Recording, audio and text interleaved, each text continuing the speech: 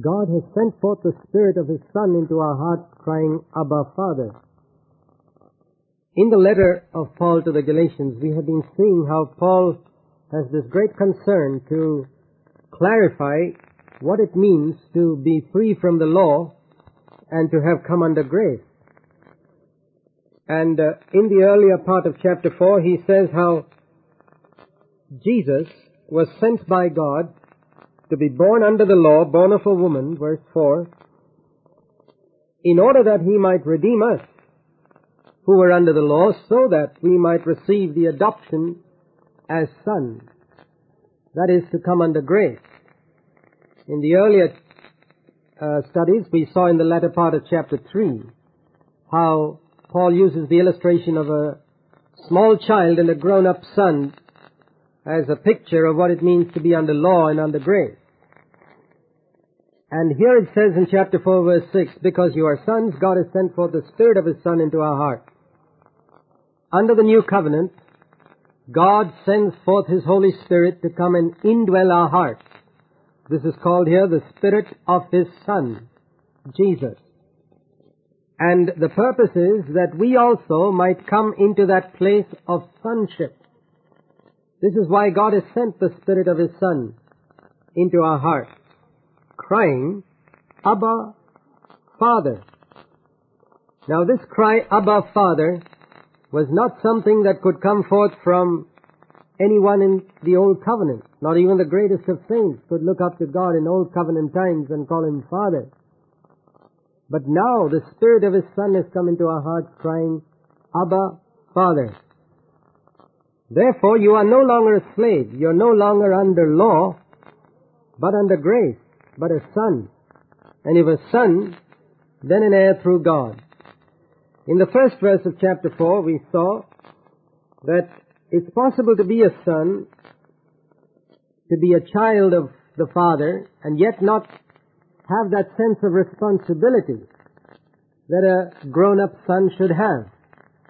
And then, of course, we are no better than slaves. And the point of that is that although we may live under the age of grace and our sins may be forgiven, and like a little child we may call God Father, yet if we live as those who are under law, that is defeated by sin, then we are no better than those Old Covenant people, those Old Covenant Jews who were defeated by sin. That's the point. But God has made provision that we should no longer be slaves. And also, no longer just little children, but grown-up sons, and therefore heirs through God. And this is the whole purpose of the baptism in the Holy Spirit and being filled with the Spirit, that we might grow up to sonship in the place of responsibility towards God. This is the full meaning of what it is to receive grace and to live under grace. Sin shall not have dominion over you, Romans 6:14, because you are under grace. In Galatians 4:8 to 11, he speaks about some of the characteristics of those who are under law. However, at that time, he says, when you did not know God, you were slaves to those which by nature are no gods. They worshipped heathen idols. Now, we may not necessarily have been born into a heathen religion, but it's possible to worship idols like money and honor and pleasure. And these are as much idols as any other type of physical idols.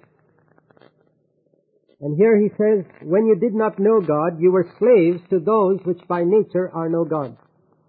And people in the world are slaves to some form of idol or another. But now he says that you have come to know God, or rather to be known by God. The relationship that we have in the new birth is described here as knowing God. It is an intimate relationship. It is the word used in the Old Testament to describe the relationship between a husband and a wife. Adam knew his wife Eve, it says. And it is that intimate, the most intimate of earthly relationships, that is used to picture man's relationship with God. Jesus said, this is eternal life, John 17:3, that they might know thee, the only true God, and Jesus Christ, whom thou hast sent. And here it says in Galatians 4:9, now that you have come to know God, you've come into that intimate relationship with God, and, or rather, to be known by God. It is both ways. We know Him and He knows us. And he says, if you've come into this relationship with reality, with the true God, how is it that you turn back again to the weak and worthless elemental things to which you desire to be enslaved all over again? Now, what are these weak and worthless elemental things? He mentions some of them in verse 10. You observe days and months and seasons and years. Now, when the Jews were given the law, they were given special days to celebrate. The Day of Atonement, for example, the Passover Day, the Feast of First Fruits, the Feast of Pentecost, and so on. And there were special seasons, special years, the year of Jubilee, which was given by God, the Sabbath day, once a week, given by God, and certain offerings to be offered, which were all commanded by God. But what happened to the Jews was that gradually these things that God had commanded became a ritual, an external form, without the inward reality. And when it came to that state, we read that God sent His prophet Isaiah to speak to them. And in Isaiah chapter 1, God speaks to His people through Isaiah and says, verse 13 of Isaiah 1, don't bring your worthless offerings any longer to me. That incense is an abomination to me, the new moon and the Sabbath, the calling of assemblies. And verse 14, I hate your new moon festivals and your appointed feasts. They become a burden to me. I'm weary of bearing them. When you spread out your hands in prayer, I'll hide my eyes from you, because your hands are full of bloodshed. Verse 16, wash yourself, make yourself clean, remove the evil of your deeds from my sight, cease to do evil, learn to do good, seek justice, reprove the ruthless, defend the orphan, and plead for the widow. You see, they were going through this external form of giving these offerings, but their heart was not clean. But they thought God would be happy with these external observances. We considered in an earlier study how Christians can get into the ritual of external observances like water baptism and the Lord's table, and think that God accepts them because of their having kept these observances. But these external observances have no value at all if our heart is not right. And, as we said earlier, it can be a form of idolatry. Now, it is thus that Christians remain under law when they think more of the external aspects of their life rather than the inward. You observe days and months. You can observe Christmas Day and Sunday as a special day, and Good Friday and Easter, all these things, and be under law. It's the heart that matters. Grace is something that changes us inwardly. And God's laws are written on our hearts and our minds in the new covenant. And if I concentrate on the external aspect of my life, then we get into the same condition that the people of Israel were in the days of Isaiah. And God has to reprove us for being back under law. Man looks on the outward appearance, but God desires truth in the inward part. And Paul says, I fear for you that perhaps I have labored over you in vain. Yes, Paul said, I taught you so clearly the gospel of God's grace. It's not by these external observances.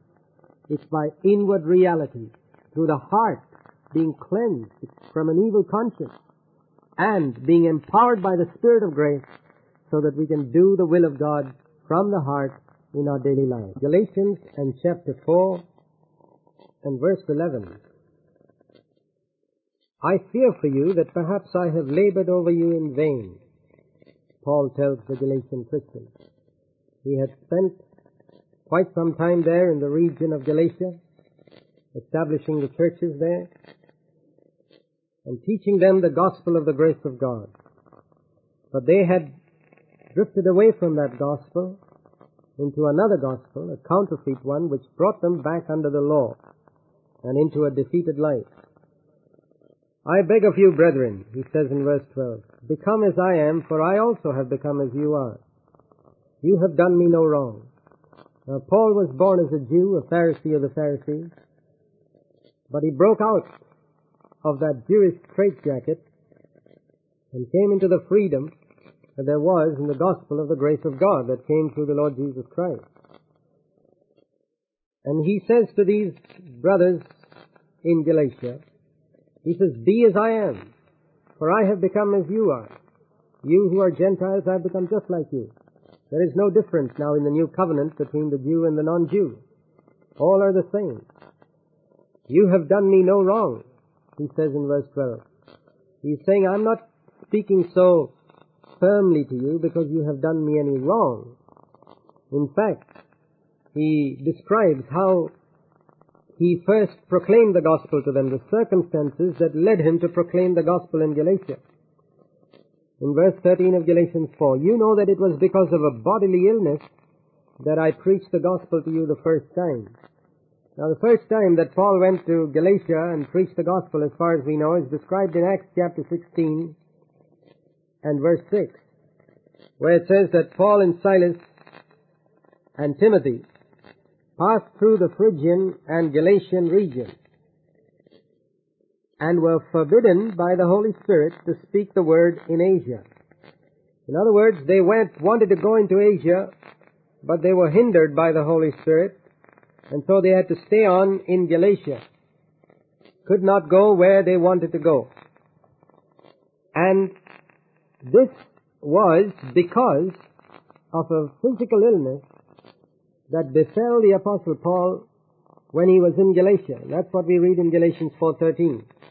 Sometimes God uses illness to stop us from going where He doesn't want us to go. God's guidance does not always come by supernatural visions. We move forward depending on the Holy Spirit, and God sometimes stops us when we are going in the wrong direction if our hearts are sincere. Paul's heart was sincere, and God stopped him by giving him an illness that forced him to stay on in Galatia. And that's what he says in Galatians 4:13. It was because of a bodily illness that I preached the gospel to you the first time.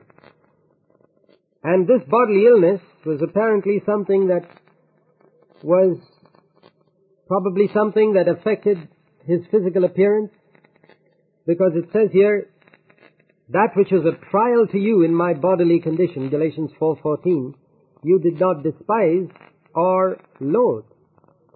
And the literal meaning of loathe is spit out at. He says, you didn't spit out when you saw my physical weakness and probably the infirmity, but you received me as an angel of God, as Christ Jesus Himself. God allows His servants to be physically unattractive sometimes. He allows their earthen vessels to be seen as very earthen, so that the treasure within the earthen vessel can be given greater glory and honor, so that God is glorified in all things. So it is folly to try and impress people with our earthen vessel, whether with our physical appearance or our intellectual cleverness. Those are all earthen vessels.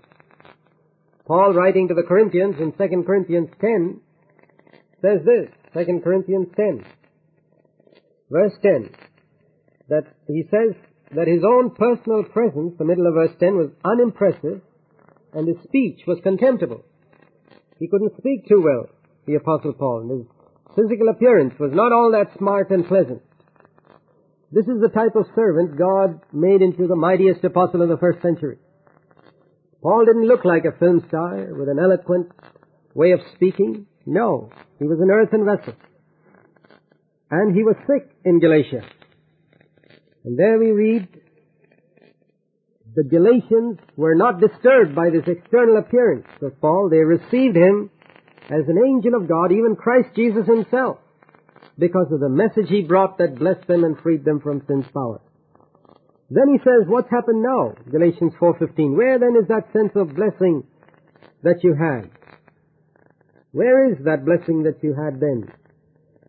For he says, at that time I bear you witness that if possible you would have plucked out your eyes and given them to me. Maybe what Paul had as a physical infirmity was some type of eye problem. Some difficulty in the eyes, perhaps. We don't know for sure. But it's likely that it was that, because he says here that the Galatians, when they saw Paul with this eye problem, which gave him perhaps a repulsive physical appearance, were willing to have their own eyes plucked out and given it to Paul if it were possible. That's how much they loved him. Then he says now in verse 16, "Have I therefore become your enemy by telling you the truth?" Paul loved the Galatian Christians so much that he would not hold back the truth just to keep their friendship. A false friend is one who holds back the truth in order to keep your friendship. There are many preachers who say things that tickle the ears of their congregation and thus become popular. But Paul was never one of that number. He spoke the truth because he loved the people so much that he wanted them to know the truth and to be set free. Because Jesus said, when you know the truth will set you free. And Paul wanted the Galatians to be in freedom. So he wanted them to know the truth. And therefore, the Galatians considered him their enemy. They were so foolish that they were happy with the people who flattered them, but were upset with Paul, who longed for their eternal good. And even so today, most Christians, we find, are happy with preachers who flatter them, say nice things to them, but are disturbed by those preachers who would tell them the truth, which may hurt, but which would also set them free if they responded to it.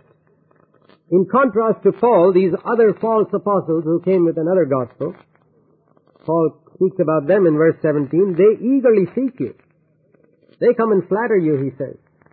They seem to be very interested in having you, but not with your eternal good in view, not commendably. But they wish to shut you out in order that you may seek them. They want to cut you off from me. They don't want you to listen to the truth I am bringing. And so they say things against me, Paul says, so that you will cut me out and so that they can have you all to themselves and keep you in bondage. Now he says it's a good thing to be eagerly sought out. That people seem to be eagerly interested in you is a good thing if it is in a commendable manner. And what is a commendable manner? When they seek your eternal welfare, when they are not interested in your money, they are not interested in your honor or your popularity, they are not interested in your having a good opinion about them, but they seek your eternal good and the glory of God. That is a commendable manner. And he says, concerning himself in this connection, it's good always to be eagerly sought out in a commendable manner, not only when I am present with you. He says, you sought me so much when I was with you. Now when I am absent, you've forgotten all about it, even though I'm your friend, and I seek your good. But I tell you the truth, I don't flatter you like these other preachers do. And then Paul expresses the burden of his heart. He says, my children, with whom I am again in labor until Christ is formed in you. Here is the heart of a true servant of God. He agonizes in prayer and in spiritual burden, longing to teach, so that Christ may be formed in those who hear him. If you are one who preaches the word, dear friend, your aim must be not to impress people, not to please people, not to flatter them, but to see that Christ is formed in them, so that the character of Christ is produced in them. And if this is not produced, then all our labor is in vain. He says, I labor in prayer and preaching and teaching so that Christ may be formed in you. Those who have this as a goal for their hearers are seeking them in a commendable manner. We turn now to Galatians and chapter 4, verse 19. Paul writes to the Galatian Christians and says, my children, with whom I am again in labor until Christ is formed in you. As we've been looking through Paul's letter to the Galatians, we've been seeing his great burden to free the Galatians from being under law and to bring them into the liberty there is in the grace of God. And we can ask, what does the grace of God actually do for us? Here in one sentence is the answer. It forms Christ in us, Galatians 4:19. When Christ and his nature is formed in us, inside of us, then grace is accomplishing its purpose. But the law cannot form Christ in us. It merely clears up and cleans up our life on the outside, straightens out our life in the external. The Jewish people, the God-fearing ones among them in the Old Testament, came to quite a good life externally. But they could not experience what's written here in Galatians 4:19, Christ being formed inside of them.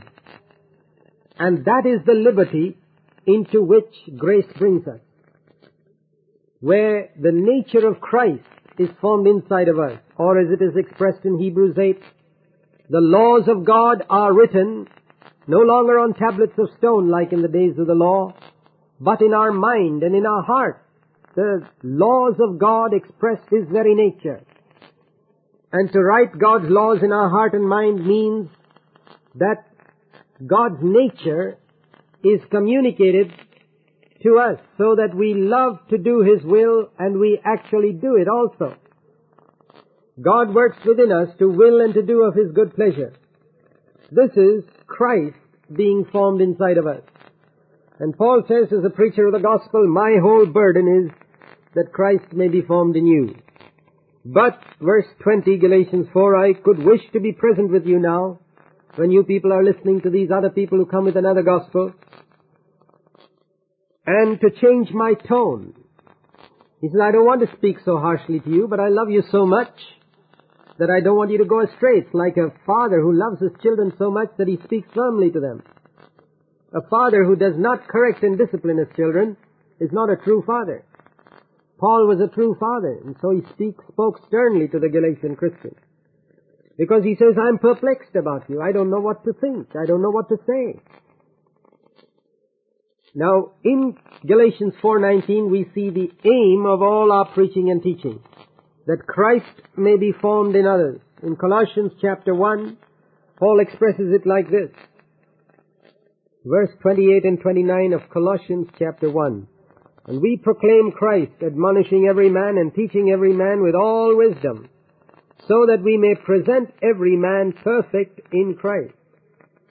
And for this purpose also I labor, striving according to His power which mightily works within me. And so we see that to present every man perfect in Christ was the aim of the Apostle Paul. To see that Christ and His nature was formed in people. But this can only come if people come under grace and realize that the inward is more important than the external, and that God is not going to be satisfied with external rituals and observances, even if it is Bible reading and going to meetings, if the heart is not right. So we are not to listen to a gospel that gives us a satisfaction with external rituals and observances. That is to come back under law and therefore to come back into bondage. For to be under law is to be in bondage. To be under grace is to be free. Christ cannot be formed within the heart of a man who is nearly satisfied with external rituals and observances. And then he says in verse 21, tell me, you who want to be under law, do you not listen to the law? What does it say in the law, he says? Let's look at the Old Testament, he says. You people are so keen on that. Listen to this. It is written that Abraham had two sons, one by the bondwoman and one by the free woman. That is, one by Hagar, he had a son called Ishmael, and another son by Sarah, Isaac. But the son by the bondwoman, that is, Ishmael, who was born through Hagar, Abraham's slave, was born according to the flesh. That means it was a result of Abraham's own human idea. God had promised Abraham that you're going to have a son. And so Abraham decided to help God, and through his own human cleverness, he had a son through Hagar, his servant woman. It was a product of Abraham's wisdom and Abraham's strength. Ishmael was the product of Abraham's wisdom and Abraham's strength. That is, born according to the flesh. What is produced in my life through my cleverness and my strength is of the flesh, even if it is called Christian work, even if it is called preaching the gospel. or pastoring a church. If it is through my cleverness and my strength, it is Ishmael born according to the flesh. But the son by the free woman, Isaac, was born according to the promise. God said, I will give you a son. Abraham just waited. He had no way to produce Isaac. His cleverness was of no use there, and his strength was no use because he had become incapable of having a son. And this, Paul says in verse 24 of Galatians 4, contains an allegory. He says this is a picture. These women, Hagar and Sarah, represent two separate covenants. Two completely different covenants. The Old Covenant and the New Covenant. One covenant which proceeds from Mount Sinai, that is the law, bearing children who are going to be slaves, because the law can never make a man a son, can only make a man a slave, whereas God's looking for sons. And this is represented by Hagar.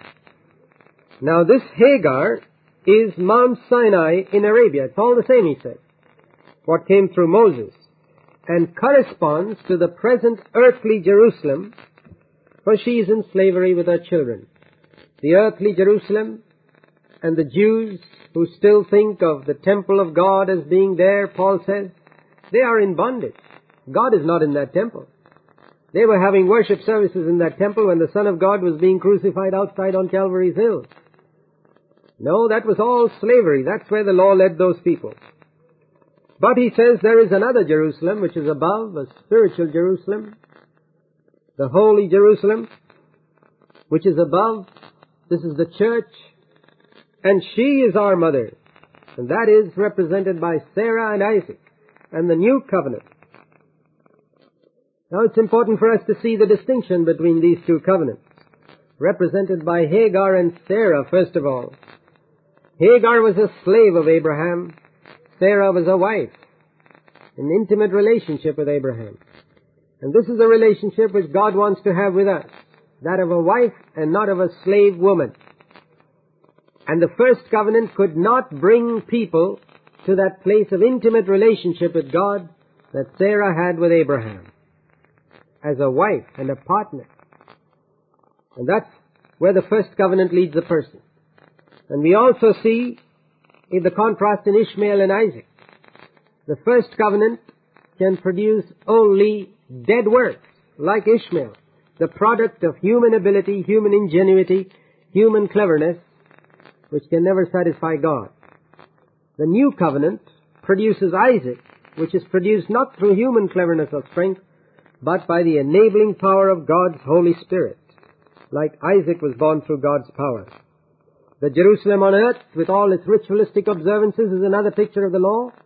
The Jerusalem above, which is a spiritual Jerusalem with spiritual reality within, speaks of the church. And each of us have to make a choice of living under one of these two covenants, either the Old Covenant or the New Covenant. We turn now to Galatians and chapter 4 and verse 24. This contains an allegory. For these women, that is, Hagar, the slave woman of Abraham, and Sarah, the wife of Abraham, are two covenants. Abraham's servant woman, with whom he had a relationship and produced a son, and Abraham's wife Sarah represent two covenants, Paul says. One the Old Covenant and the other the New Covenant. One proceeding from Mount Sinai, bearing children who are to be slaves. She is Hagar.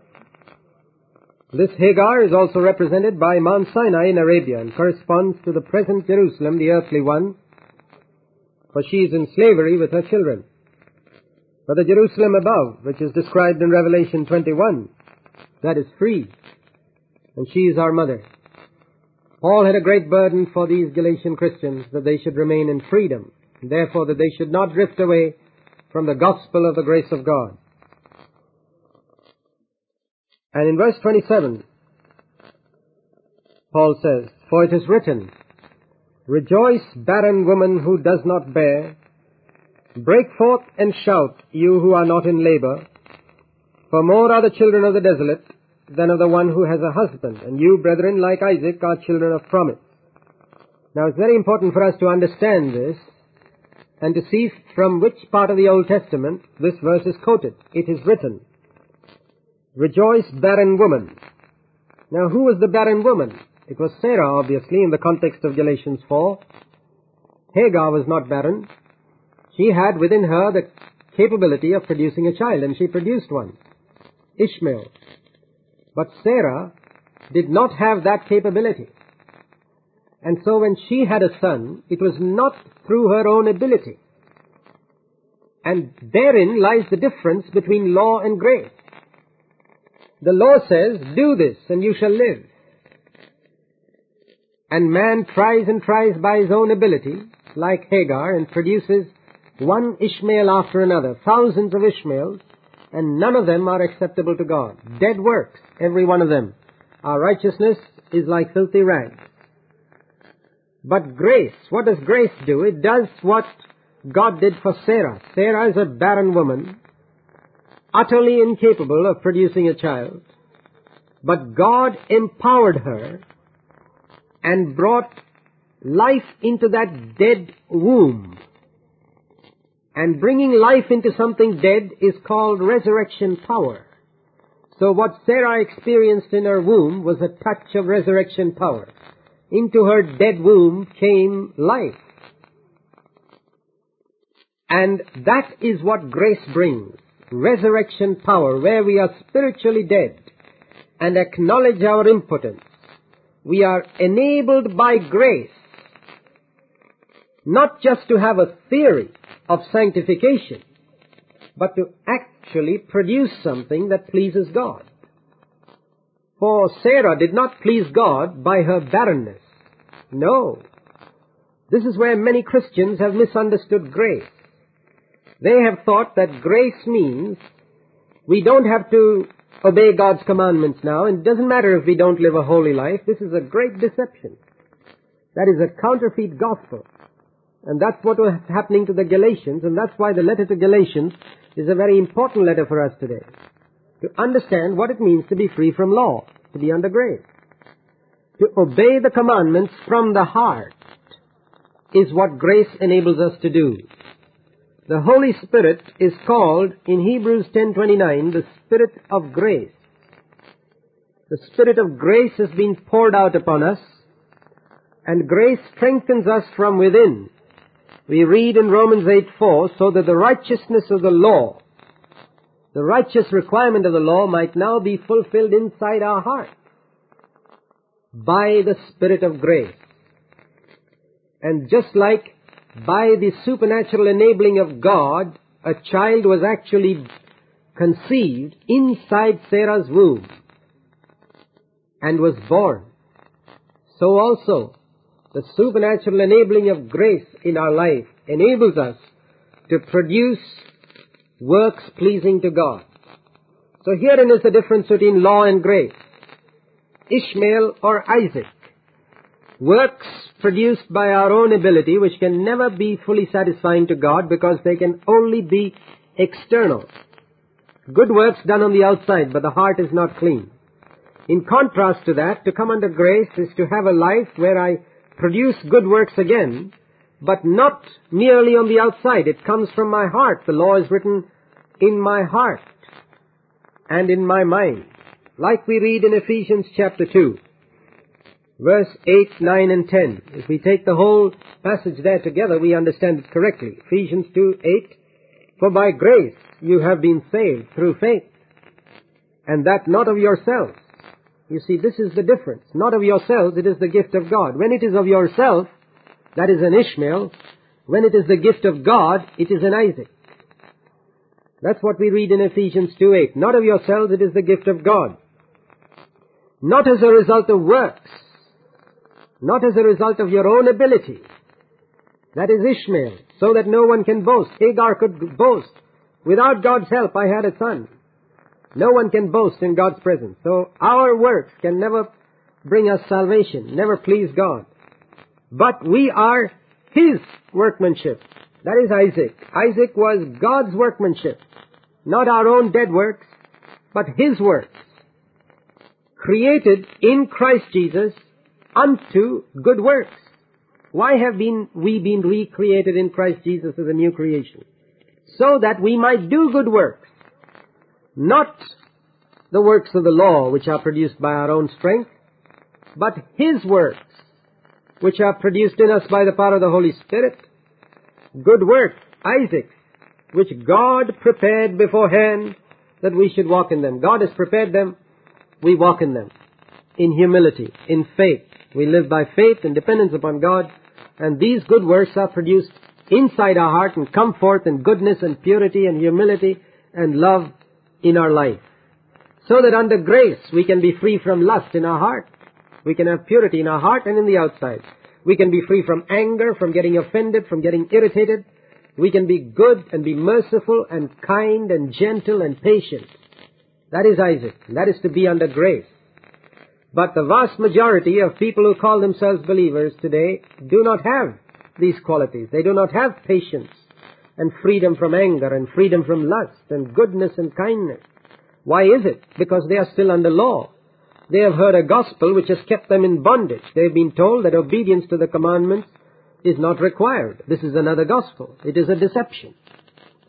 And this is what Paul is speaking of. You, brethren, Galatians 4:28, are like Isaac, children of the promise. And this quotation in Galatians 4:27, rejoice, barren woman who does not bear, is, when you look at the Old Testament, it is the first verse of Isaiah chapter 54. And the whole significance of it is that it is the very next verse after that wonderful chapter about the cross in Isaiah 53. Isaiah 53 speaks about the way Jesus lived on earth. He grew up like a tender shoot, like a root out of a parched ground. The parched ground was the flesh of David in which He came. He came in our flesh, in which dwells no good thing. And from that came forth purity, sinlessness in the flesh of man, in which up until then people had only lived in sin. Here came a root out of a dry ground, purity. And He bore the cross all through His life, and finally died on it on Calvary's hill for our sins, as a guilt offering for our sins. And He bore our sins, and He interceded for us, it says in Isaiah 53:12. Then in the very next verse, shout for joy, O barren one, because of this, because of what Jesus has done, because there has been a death to all that is of the flesh. Therefore, the barren one can shout, because now as we walk that way that Jesus walked, of death to the flesh, and receive in ourselves the benefit of all of Christ's death on the cross, our old man being crucified, our being dead to the world and to the lusts that are in the flesh, we also can produce in our life by the Spirit's power Isaac's works of righteousness that please God. We turn now to Galatians and chapter 4 and verse 27. For it is written, rejoice, barren woman who does not bear. Break forth and shout, you who are not in labor. For more are the children of the desolate than of the one who has a husband. And you, brethren, like Isaac, are children of promise. Now, we considered last week how Galatians 4:27 is a quotation from Isaiah 54 in verse 1, which is the verse immediately following the chapter about the cross in Isaiah 53.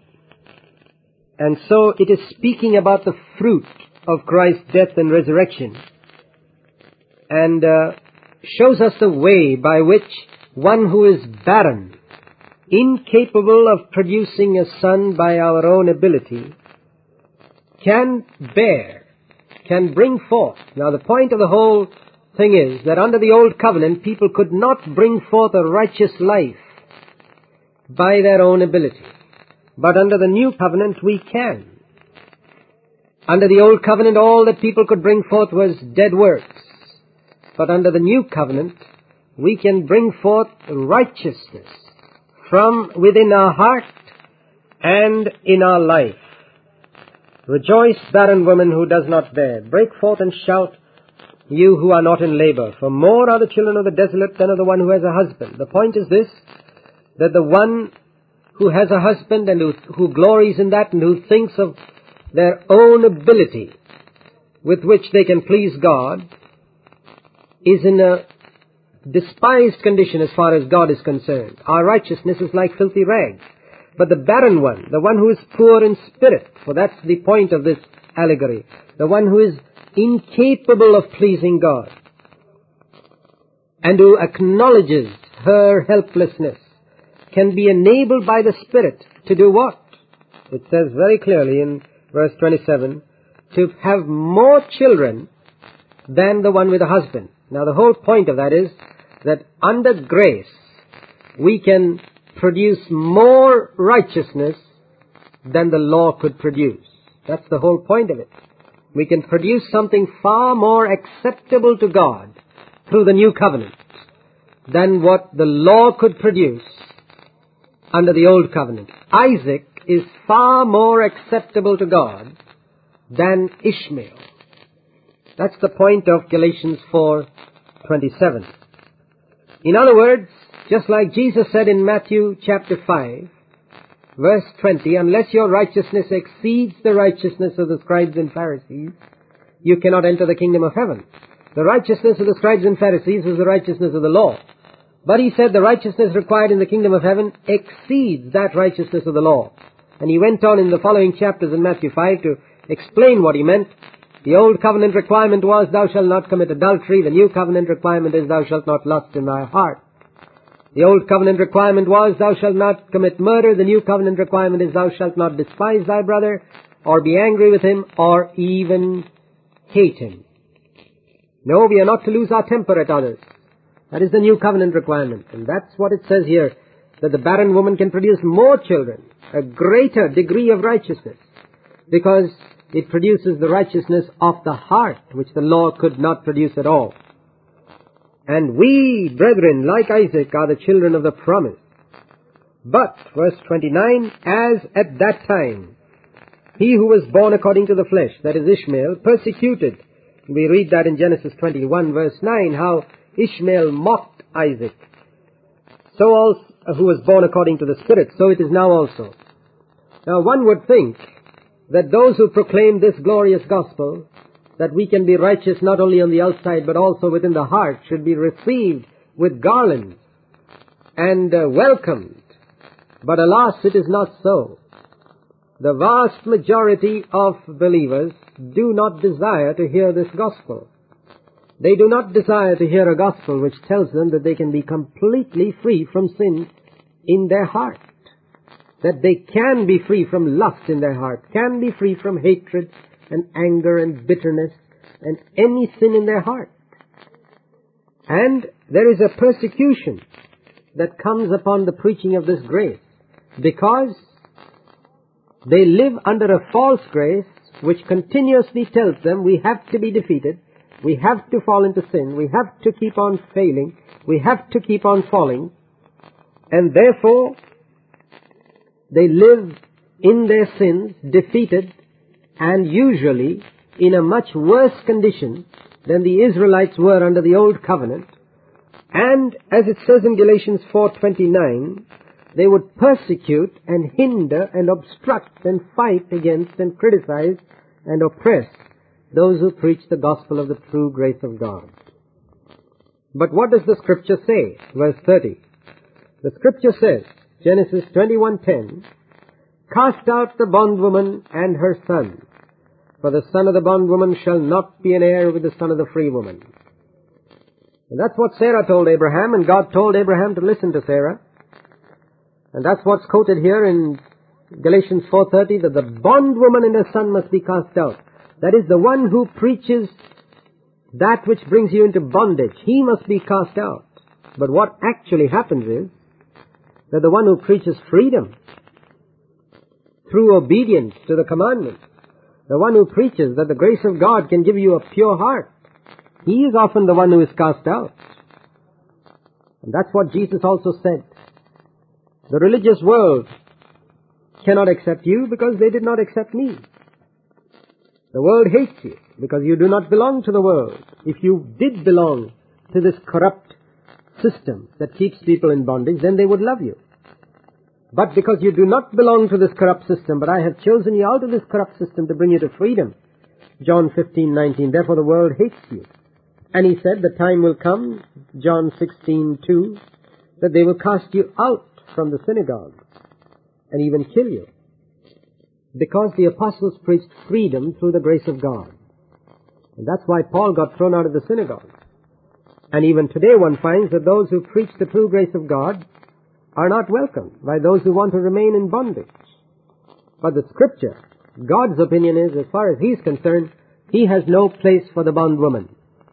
He has no place for those preachers who proclaim bondage through the law. Brethren, Galatians 4:31, we are not children of a bondwoman, but of the free woman. And he goes on to say in Galatians 5:1, it was for freedom that Christ set us free. Therefore keep standing firm, and do not be subject again to a yoke of slavery. To be under law is to be a slave. We've seen that consistently in this passage. To be a slave. To be a slave.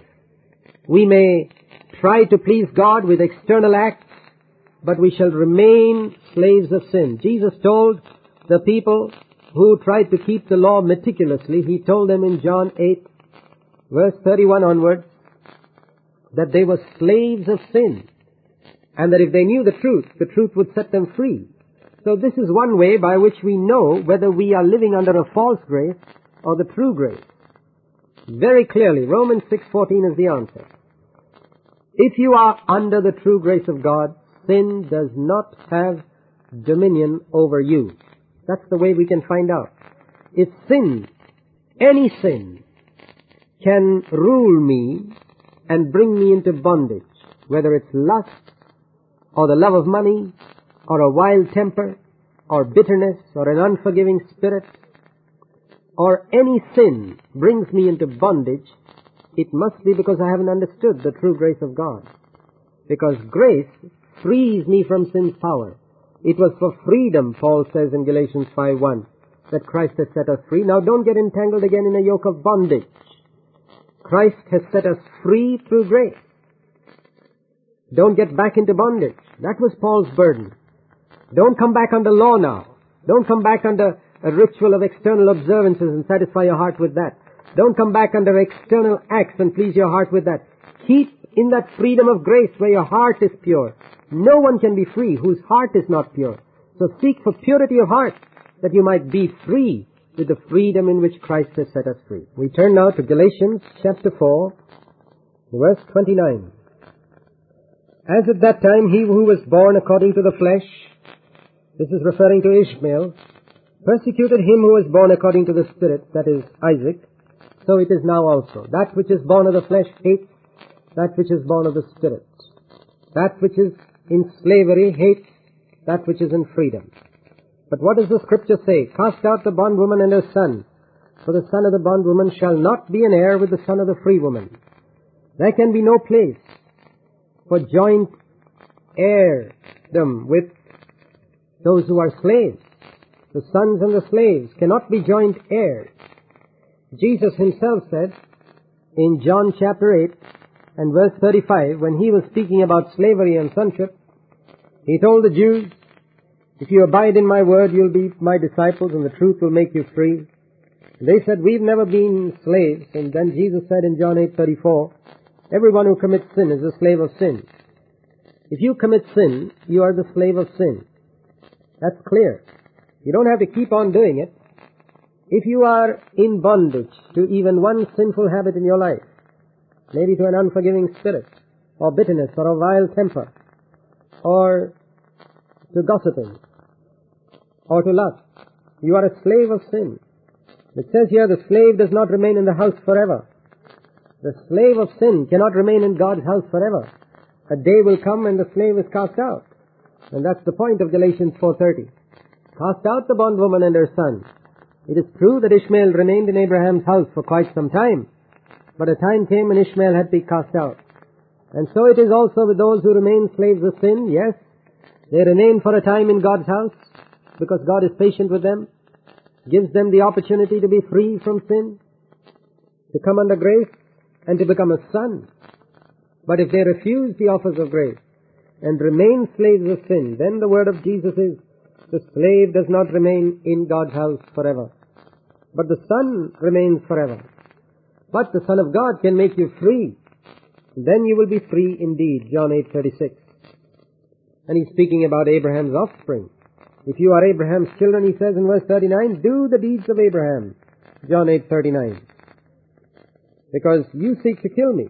They persecuted the Son of God because he proclaimed freedom. But he says, you are not really the sons of Abraham. You're doing the deeds of your father, which is the devil, verse 44. And so we find the same persecution that Jesus experienced from those who are under law. Those who proclaim the gospel of freedom and of the grace of God today experience the same persecution of being opposed and ridiculed and criticized and cast out.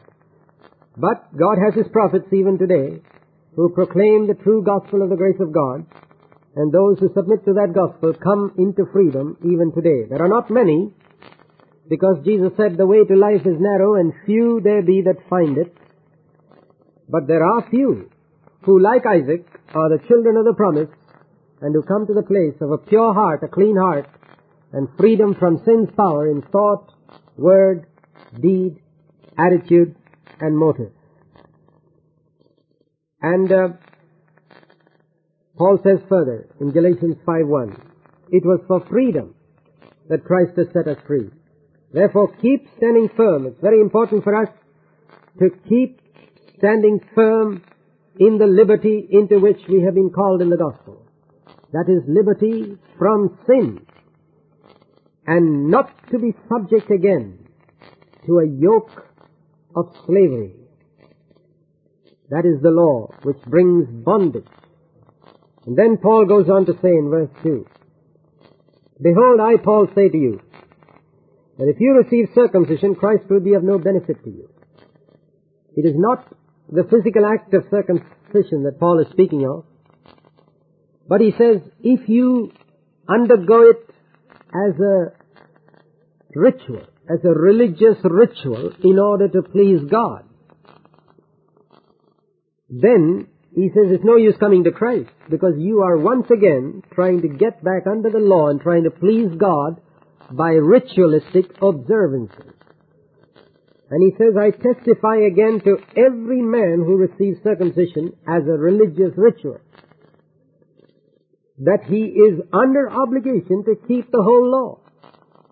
Can you keep the whole law and please God? You are under obligation to do it, to save your soul, because the law says, do this and you shall live. And what about all your past sins, the guilt of accumulated sin in your life? The law cannot cleanse you from that. There's no provision. It is only through the shed blood of Christ, through His death on the cross, that our sins can be forgiven. But Christ will be no use to you if you are trying to be justified by the law. Verse 4, you have been severed from Christ. You who are seeking to be justified by law, you have fallen from grace. What does it mean to fall from grace? One part of its meaning is here. When we seek to be justified by the law, when we think we can please God by our own efforts, by our own righteousness and our own good works, and think that God will declare us righteous because of that. And in those days it involved also circumcision. We may not go through circumcision, but we may still think that by good works, by our own ability, maybe by doing good deeds to the poor, by engaging in what they call a social gospel these days, caring for the poor, helping the widows and the orphans. There's nothing wrong in all this. This is a part of true religion, as we read in James 1, in the latter verses of James 1. But if I think that I can be justified and declared righteous before God by these things, then I have fallen from grace. No, we cannot be saved by the law. Our works are as filthy rags. We have to be justified freely by the grace of God, by the death of Christ on the cross. We come, like we sing in that song, nothing in my hand I bring, simply to thy cross I cling. Nothing. Lord, I'm a sinner, but Jesus has died for me. That is how we are justified, and that is how we are to live the Christian life. Lord, I do not have in my hand or within me anything that can fulfill the high and holy demands of your law. And so I come thirsting, hungering for the fullness of the Holy Spirit so that the Holy Spirit will come within me into my impotent being, like God's power came into Sarah's helpless, impotent womb, and produce within me, Lord. Don't just produce nothing, but produce within me that righteousness that will please you. For what came out of Sarah's womb was not just wind, but Isaac, a real son that pleased God. And so comes forth from us too, through grace, a real righteousness that pleases God far more than any righteousness of the law that any Old Testament person could ever produce. Something far superior to what Moses, Elijah, or John the Baptist, or Paul as a Pharisee could produce, now is produced through grace. For we, he goes on to speak of that in Galatians 5:5, for we, through the Spirit, by faith, are waiting for the hope of righteousness. We don't live without anything. We are free from the law, not to come under nothing. That's the condition of many Christians. They say they are free from the law, but they are under nothing now. And so they fall into greater sin than those people who were under the law. It is like the man who cast out one evil spirit and kept his house empty and so ended up with 8 evil spirits. And that's the condition of many Christians when they claim to be free from the law. No, we are free from law so that we might be filled with the Holy Spirit now. And through the Spirit, by faith, that is by dependence of our whole personality upon God, wait for the hope of righteousness. Righteousness will flood our whole being, but the work has already begun. It has already begun. We have the hope that one day we shall completely be like Jesus. But we are on the way now of being transformed from one degree of glory to another by the Spirit. It is through the Spirit and by faith. The hope we have is described in 1 John 3:2 as being like Jesus when we see Him face to face. And 1 John 3:3 says, everyone who has this hope purifies himself. From one degree of glory, through the Spirit's cooperation, he's transformed into the likeness of Jesus. We turn now to Galatians and chapter 5 and verse 6. For in Christ Jesus, neither circumcision nor uncircumcision means anything, but faith working through love. In the previous verses we considered last week how Paul says that if you go back into this religious, ritualistic circumcision, you are under obligation, verse 3, to keep the whole law. You can't just select bits and pieces out of the law that you want. There are people today, for example, who select the Sabbath day out of the law and say, we'd like to keep that. Well, Paul's word is just the same. You are under obligation to keep the whole law. You have to go back to those animal sacrifices as well, not just keep the Sabbath day, because the law proclaimed many things. The Sabbath was a sign between God and the children of Israel, and God gave the children of Israel many other commandments concerning many other things that you read of in Exodus, Leviticus, and Deuteronomy particularly. And you are under obligation to keep all of that, not that you can pick and choose. And this is the folly of people who just take one thing out and want to keep just that. No, you have been severed from Christ when you seek to be justified by the law. And those who think that they can be justified before God by keeping the Sabbath day or by being circumcised or by any of this other religious, ritualistic observance of the law, they are severed from Christ. It's as serious as that. They're cut off from Christ. Because Christ is the head of the body, which is the church. Now, it is possible for a person to be severed from Christ. Otherwise, Galatians 5:4 is meaningless. They were once united to Christ, and then only you can be severed. You can't be severed from Christ unless you were once united to Him. And it is foolishness to think that once I've been united to Him, I can never be severed from Him. Then Galatians 5:4, inspired by the Holy Spirit, is meaningless. And Paul tells the Galatians, you who seek to be justified by law, you have been severed from Christ. It is possible to be in grace and to fall from grace. According to Galatians 5:4, you have fallen from grace. And Paul writes to the Colossians, Similar words in Colossians 2, verse 16, he says, "Let no one act as your judge in regard to food or drink, or in respect to a festival or a new moon or a Sabbath day. All of these are a mere shadow which is to come by the bodies of Christ."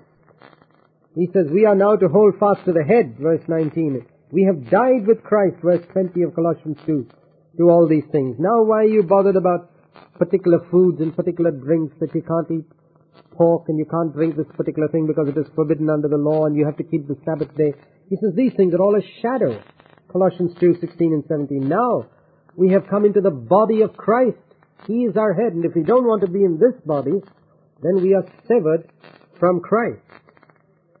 And so those who seek to be justified by the law are severed from Christ and have fallen from grace. They seek to please God by producing Ishmaels. But now, we through the Spirit, Galatians 5:5, are waiting for the hope of righteousness, something far superior to the righteousness of the law, even as Isaac was superior to Ishmael. In Christ Jesus, he says, it's not a matter of any of these external observances like circumcision. They mean nothing. But what does really matter is faith, but not an intellectual faith or an imaginary faith like invisible clothes.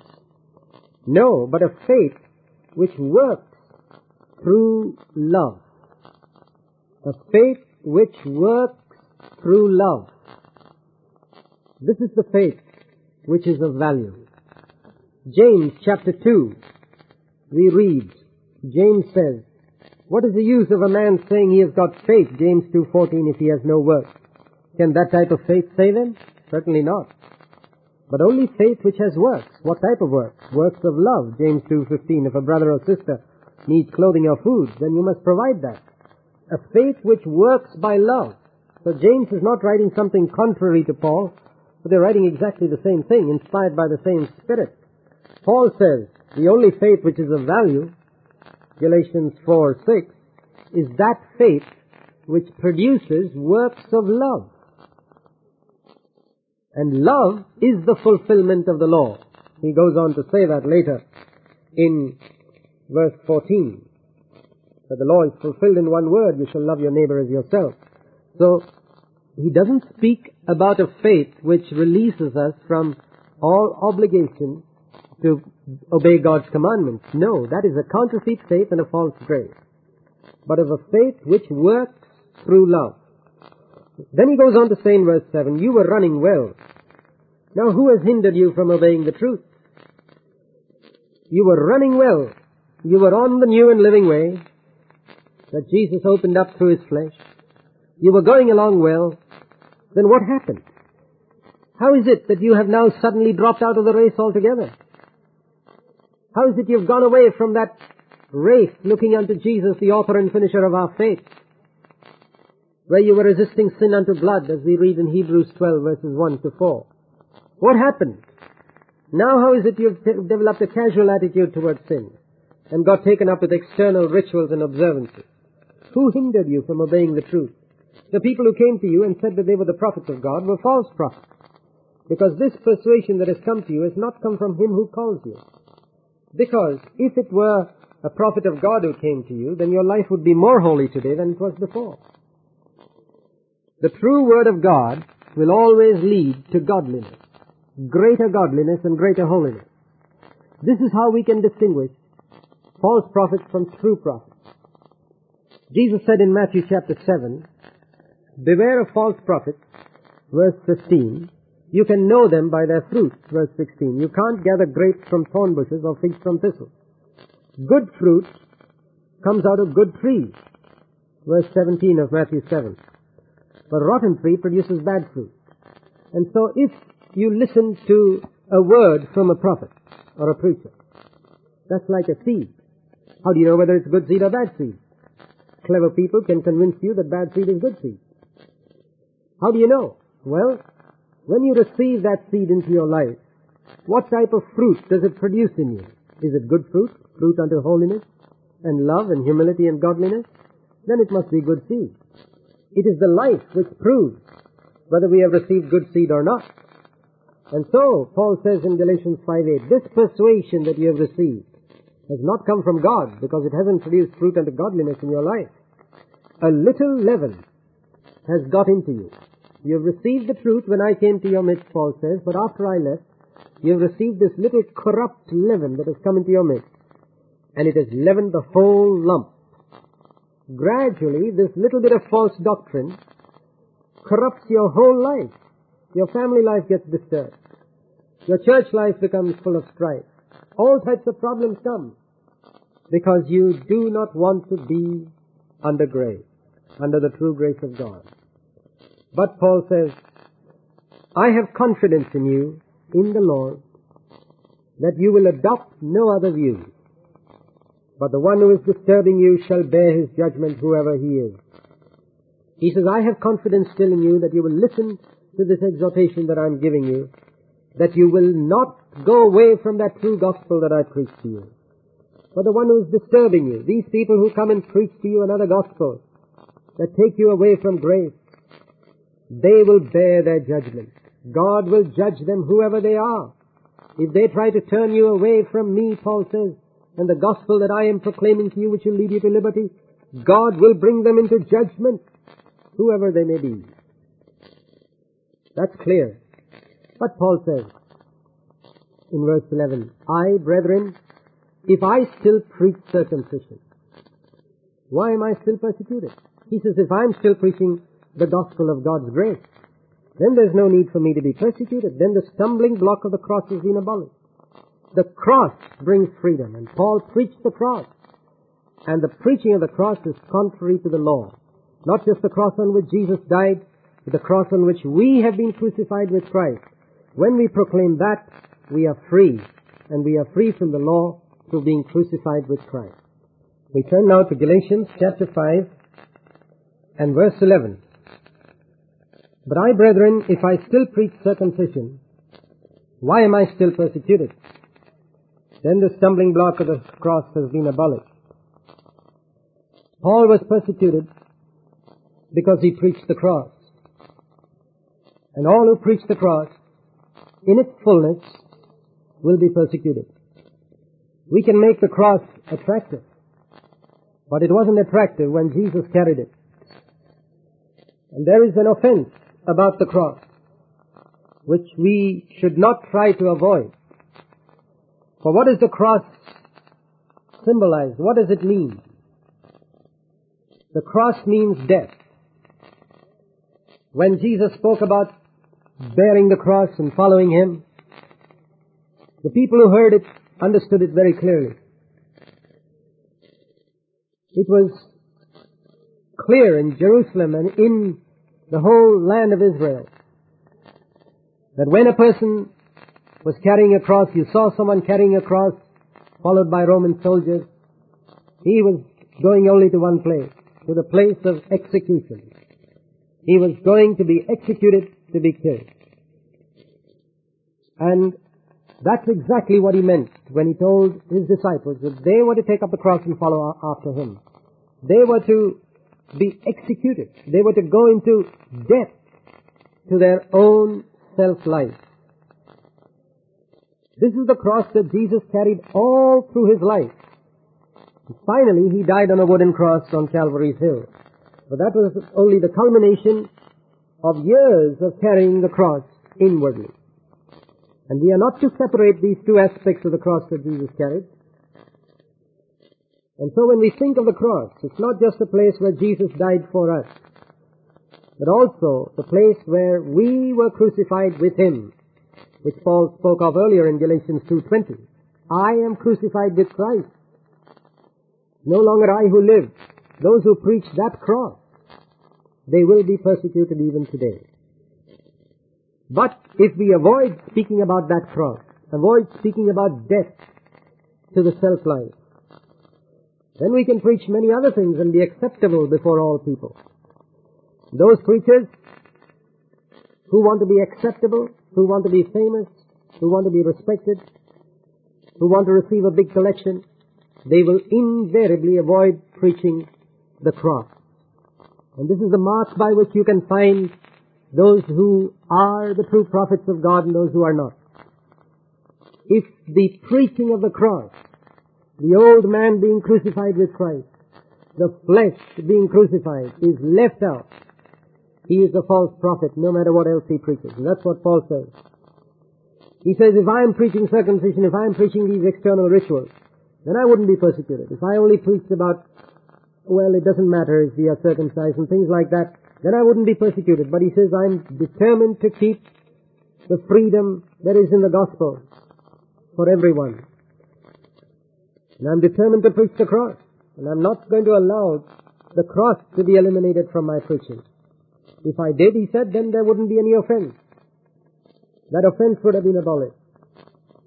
He says, would to God that those who are troubling you would cut themselves off completely. They tell you to cut yourself in circumcision. But Paul says, I wish they would cut themselves off completely from you so that they have nothing to do with you anymore. Because, brethren, Galatians 5:13, you have been called to freedom. Paul was a great believer in the liberty there is in the gospel. Liberty for what? Liberty to obey all of God's commandments. Liberty to love as Jesus has loved us. Liberty from anxiety. Liberty from lust. Liberty from anger. Liberty from bitterness. Freedom from an unforgiving spirit. Freedom from irritability and impatience and every type of evil that Adam's race has inherited through the devil's poison. Freedom. Freedom. Paul was a great believer in that freedom. And he longed that these Galatian Christians would live in that freedom. But he said, only don't turn your freedom into an opportunity for the flesh, but through love serve one another. For when we proclaim freedom, it is possible for the carnally minded to think that this means now I can live as I like. And that's exactly how many people have taken it. So that they descend to a lower standard of life than people had even under the old covenant. And when a Christian descends to a lower standard of life, for example, when a Christian commits adultery, which is a lower standard of life than even under the law, when a Christian tells a lie, or signs a false statement, or gives a false return in order to get more money, when a Christian steals, maybe he steals pencils or rubbers from the office, small things, or cheats on his income tax return and steals money from the government, or cheats the customs, or steals in some way like that. There are dignified ways of stealing. He descends to a lower level than people lived even under the old covenant. For such people, this verse applies. They have turned their freedom into an opportunity for the flesh. And that is why these people resist the preaching of the cross, of death to self, and of victory over sin. They resist the preaching of the grace of God because they want to indulge their lust and they want to keep on sinning. Brethren, do not turn your freedom into an opportunity for the flesh, but through love serve one another. Through love serve one another. Again, he speaks of what he spoke earlier in verse 6, that the real grace of God, which brings freedom, produces within us the love of God, which enables us to serve others and to be their servants. Here is the mark of whether we have really come under grace, whether we have really been gripped by God's love that makes us servants of others. Paul says in verse 14, the whole law is fulfilled in one word, in the statement, you shall love your neighbor as yourself. Paul believes in the fulfilling of the law. In being free from the law, he speaks about being free from the law, and he also speaks about fulfilling the law in verse 14. For it is through fulfilling the law that we are free from the law. When I fulfill the law, then I am free from it. For example, if I am a thief and I have stolen something, then I am afraid of the policeman. I am afraid of the agents of the law because I am not free from them. But if the very desire for stealing has been taken away from my heart, then I do not fear the policeman or the agent of the law anymore. I am free from them because it has been fulfilled in my heart. And that is how fulfilling the law frees me from the law. And the law is fulfilled in this one word: you shall love your neighbor as yourself. And love is the fulfillment of the law. And this love, we are told in Romans 5:5, is poured into our hearts through the Holy Spirit. But if you bite and devour one another, Galatians 5:15, take care lest you not be consumed by one another. If you Galatians spend your time gossiping and backbiting and fighting with one another and in strife and controversy and biting and devouring one another in your anger and in your lust, grabbing and wanting what others have in covetousness, then you will be consumed. You will be consumed and the other will be consumed. Both will be consumed. Whenever there is strife in an assembly, you know that that assembly is under law. It hasn't come under grace. Whenever there is strife among believers, you know that those believers are under law. They are not under grace. Paul says, come under grace. Be free from law. Receive the preaching of the cross, and you will be free. You'll be really free, so that you can obey God's commandments and fulfill the law of love towards one another. And then you can glorify God in your life.